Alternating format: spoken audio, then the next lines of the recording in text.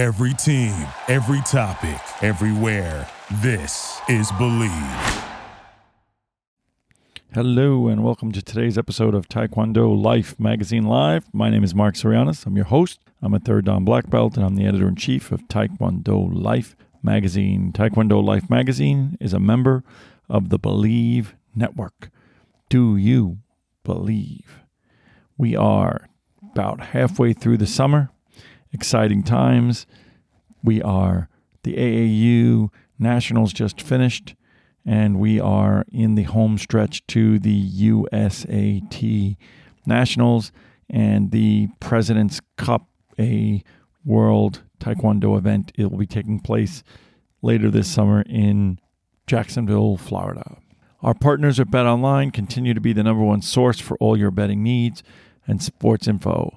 Find out all of the latest odds, news, and sports developments, including the NBA Summer League, Major League Baseball, the latest fighting news, and even next season's early NFL futures.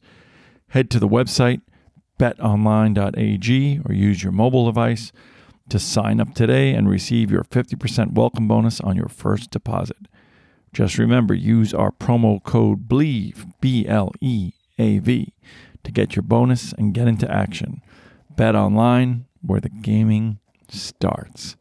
So today's program is short. I wanted to talk about something that I sort of been on my mind. A little bit controversial, I think. Probably going to get me in a little bit of trouble. Probably an episode I probably should have kept to myself. But I want to talk a little bit about concussions and concussion protocol. Now, concussions, obviously, we are a contact sport.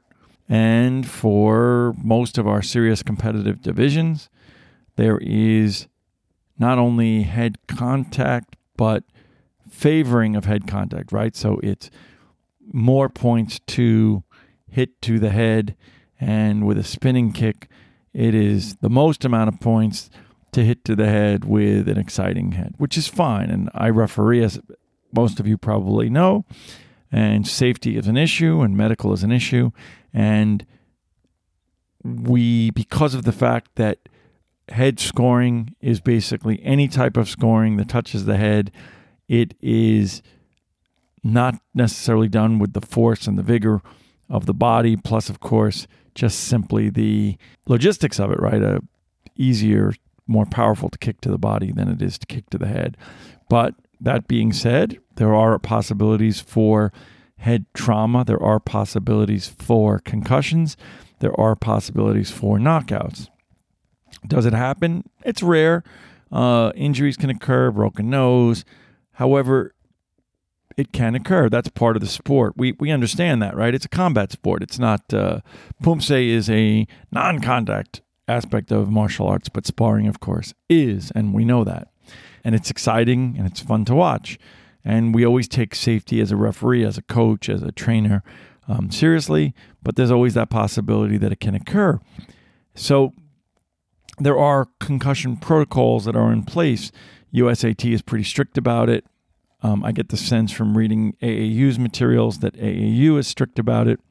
And if you look at the pathways to nationals, one of the things, at least this is my understanding, and please, anyone, if I'm ever wrong on anything, which certainly could happen, feel free to correct me, that the last Grand Prix, which was our Grand Prix in June in Daytona, that's the Grand Prix East, is at least 30-day separation between that event and nationals, not simply to give people time to prepare, not simply time for paperwork, not simply time for logistics, but because a concussion protocol would make it impossible for an athlete who might have received a concussion in a Grand Prix event to compete in nationals, but for the gap of time between Grand Prix and nationals.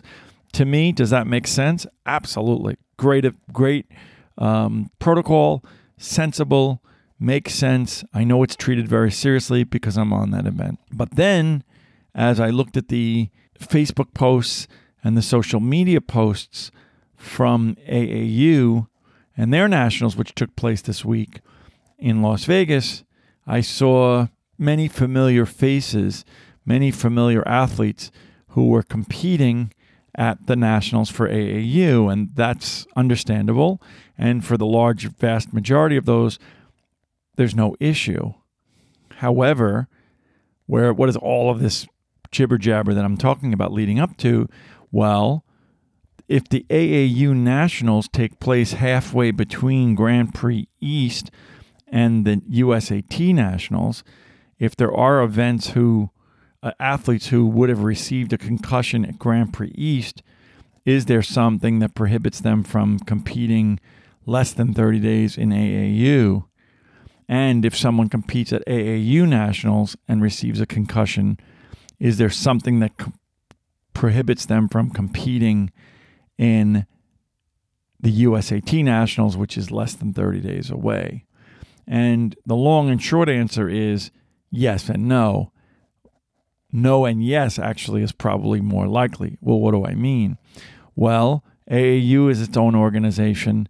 USAT is its own organization. So in theory, from a paperwork standpoint, there is nothing that protects an athlete from an organizational systemic standpoint from competing in all of these events and potentially having a head trauma, having a concussion, and competing with less than the recommended 30-day time period. Now, I did ask the question to people that I respect to see how it plays itself out.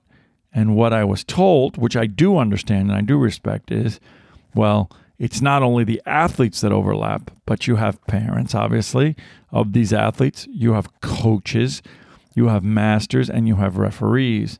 And it is incumbent upon them to address this issue if it comes to their awareness. Do I agree with that? Do I understand that? Do I believe in my heart of hearts that we all care about the well-being of these athletes? Yes, I do.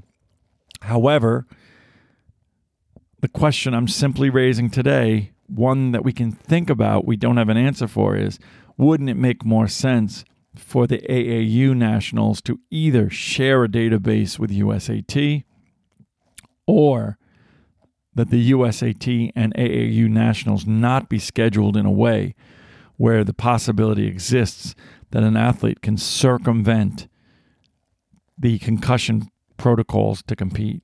Now you'd say, why would an athlete do that? Well, the only reason an athlete would do that is because athletes tend to think that they're immortal. Athletes tend to think that they're superstars. They feel okay. They don't care about the medical implications. They're on an Olympic path. They're looking to succeed. And do I understand that? Of course. It's that drive. It's that ambition. It is that vigor that makes them successful. However, it is our role as adults, our role as an organization, our role as professionals to sometimes help protect people from themselves. So I raise this question, I raise this issue, and I ask you to consider, am I missing anything? Did I get everything? Should we have a different schedule? How can it be addressed? Let's talk. If we want to really talk about concussions and treat them seriously, then let's talk about what we really need to do. This is Mark Zirianis. I'm signing off, and this episode has been presented to you by our friends at BetOnline. Thank you, and I look forward to seeing you on the mat. Thank you for listening to Believe. You can show support to your host by subscribing to the show and giving us a 5-star rating on your preferred platform. Check us out at Believe.com and search for BLEAV on YouTube.